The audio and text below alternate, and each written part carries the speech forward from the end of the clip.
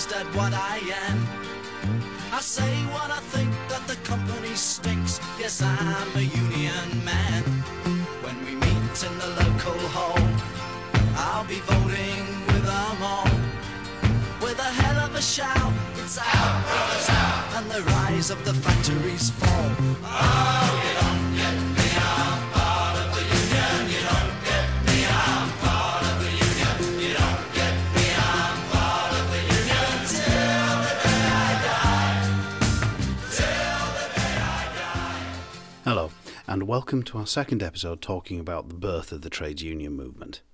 In the last episode in this little sequence, we talked about the importance of the Tolpuddle Martyrs as a rallying point. However, today we want to look at the movement as a whole, so we just need to backtrack a little bit. We talked in the last episode about what a trades union actually is. A group of workers coming together to negotiate from a collective position to try and improve their pay and conditions. The roots of this kind of an organisation come from the medieval period of the workers' guilds. And back in the old days, a workers' guild in the medieval period kept the trade secrets. So if you wanted to hire a stonemason, you had to go to the guild, and you could only hire someone from the guild because only the people in the guild knew how to do it. Therefore, the guilds could control the price that they charged. They could control wages. That breaks down when you get the Industrial Revolution, because the Industrial Revolution introduces machines that can do the job, and the machines can be operated by unskilled labour.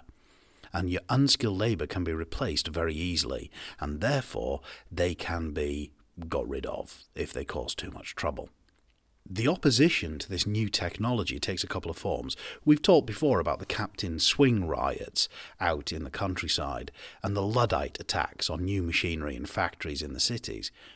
In both of these cases, they're small, local things which appear to be part of a larger pattern. The Luddites claim to be taking orders from Ned Ludd, and the Captain Swing rioters are taking orders from Captain Swing. Of course, no such people exist. There is no Ned Ludd. There is no Captain Swing, which is why it's very difficult for the government to be able to crack down on any form of organised resistance, because there is no organisation. It's just a group of local workers attacking things. As part of this fear of the organisation of the workers, and partially as a result of fear of the French Revolution and the American Revolution, there's various combination acts passed from 1799 onwards. And these are Acts of Parliament designed to limit the ability of workers to act collectively, to combine, hence why they're called combination acts. After a wave of strikes, that is, people refusing to work, across the year 1824, the Combination Act of 1825 is passed. This limits the rights of trades unions to only being able to meet to discuss wages and conditions. Anything outside of that is therefore illegal. The idea there is to stop all sorts of problems that you get around strikes, which is the idea of picketing, where the workers form a physical barrier to stop people from getting into work, and also to try and cut down on this fear of intimidation of people caused by the union. So this is the social background. Trades unions exist, they are legal, but only in certain prescribed ways. And it's into this period in 1833 that Robert Owen from Scotland creates the Grand National Consolidated Trades Union. The idea here is to bring all of the workers together under one umbrella organisation. He also sets up a cooperative movement. And the idea of the cooperative movement is that the movement itself buys goods in bulk and shops and stocks local shops. Those shops, owned by the cooperative movement, that is, owned by the workers themselves, because they've bought in bulk, can then sell the goods to the local workers at much reduced rates because they're not trying to make a profit. These ideas still exist today. That's what the co-op is at the end of your street. Within a week of being set up, the GNCTU has got over 500,000 members. It's astonishing, the rapidity of the growth, and it terrifies the government. However, there is a problem with the idea of the Grand National Consolidated Trades Union, and it's this. Does somebody working in a mill have the same concerns as somebody working on a farm? And the answer is, of course, no, they don't. And this is the problem. One single union cannot represent all workers because they have different needs. In the particular case of the GNCTU, the conflict is between the needs of the factory workers and the needs of the mine workers. Although the GNCTU is able to rally a huge amount of support around the Tolpuddle Martyrs, the Tolpuddle Martyrs being arrested is actually the death knell of the GNCTU because it puts people off the idea of belonging to the trades union and swearing any sort of an oath. So the trades union starts to falter slightly. The GNCTU collapses pretty quickly under the weight of trying to represent everybody. In 1837, the Cotton Spinners Union took some strike action. However, they become violent. And this seems to embody the worst fears of the ruling classes about what trades unions are. They're threatening people, harassing people, and even in some cases shooting some people who are willing to work for less than the members of the Spinners Union. The reason that the Scottish Friendly Association of Cotton Spinners strike in 1837 collapses, however, is not because of the violent action. It's because they run out of money. You see, if you're a worker and you go on strike, obviously your employer does not have to pay you. Therefore, you can only stay on strike for a certain amount of time before you run out of money. The union can try and help you out a little bit, but in this case, this small Scottish Friendly Association of Cotton Spinners runs out of funds and can't support its members anymore, at which point the strike has to end because they need to eat, so they have to go back to work. Add to that the fact that the leaders are arrested for their violent actions, and you can see that the limits of movement, the limits of the power of the trade unions are pretty clear. This all changes in 1851 with the creation of a new type of union. These will come to be called the New Model Unions. The first example is the Amalgamated Society of Engineers, known as the ASE. Now, what's different about it? Well, firstly, the members of it are highly skilled. You cannot simply sack an engineer and replace him with the next person off the street. It requires somebody who is able to actually do the job.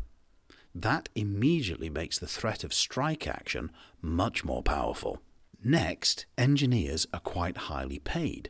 That means they can pay a subscription to be a member of the union, which means that the union is well funded. The success of the ASE being able to actually win with the threat of strike action without even having to actually go on strike, but the fact that the threat itself is powerful enough to bring the employer to the negotiating table sparks off a wave of these new model unions. The carpenters formed theirs in 1860 and then tailors in 1866. By 1868, the ASE has 33,000 members. They're described as new model unions simply because they have a much more moderate outlook. They're not trying to overthrow the established order. They're not trying to spark a revolution. They're simply attempting to make the pay and conditions of their members better. And they are well organised and well funded through subscriptions. The success of the new model unions, however, is limited because they only benefit people in the educated middle classes, people in professions, people who have training and have jobs which make them difficult to replace. There is nothing which is currently looking after the interests of the unskilled working classes. However, following the model shown by the new model unions, in the 1880s, various groups of unskilled workers start to organise themselves and to take action. The two most high-profile examples of this are in 2 years, actually, 1888 and 1889. In 1888, the women who are employed in the various factories which make matches go on strike. They are known as match girls, And their working conditions are horrific. They are working with highly toxic chemicals to create the sulphurous heads to go on the matches. The factories themselves are filthy and ridden with these toxic chemicals to the point where you get acid rain inside the factory itself because of the fumes collecting in the ceiling, then condensing and falling down. These women get what's called phosphojaw, where their jaws actually start to rot away because of it. With the help of a campaigning journalist, they start to get the word out.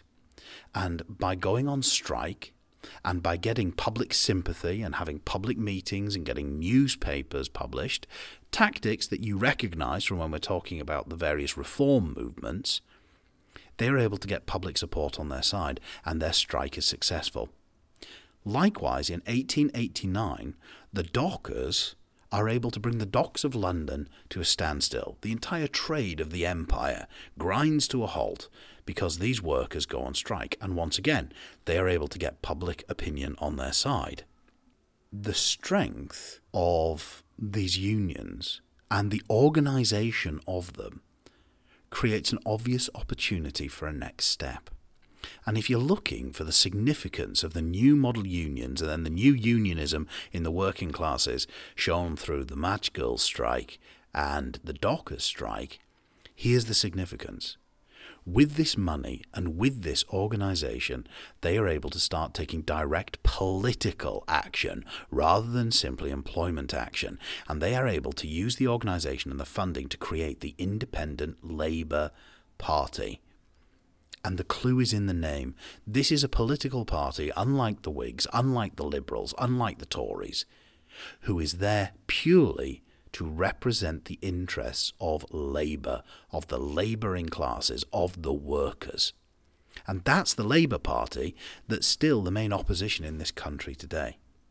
In order to improve the lives of ordinary working people, the workers realise that rather than taking direct action on a case-by-case basis, they are better off joining a political party as a political movement and being represented in Parliament. And that is how trades unions play a part in the shift of power to the people. So what are the key takeaways when we're talking about trades unionism? You need to know where they came from, what they're for. You need to know about the Combination Acts limiting their powers. You need to know about the GNCTU and why that failed. You need to know why the new model unions were successful, but also how they didn't represent the interests of most of the working classes.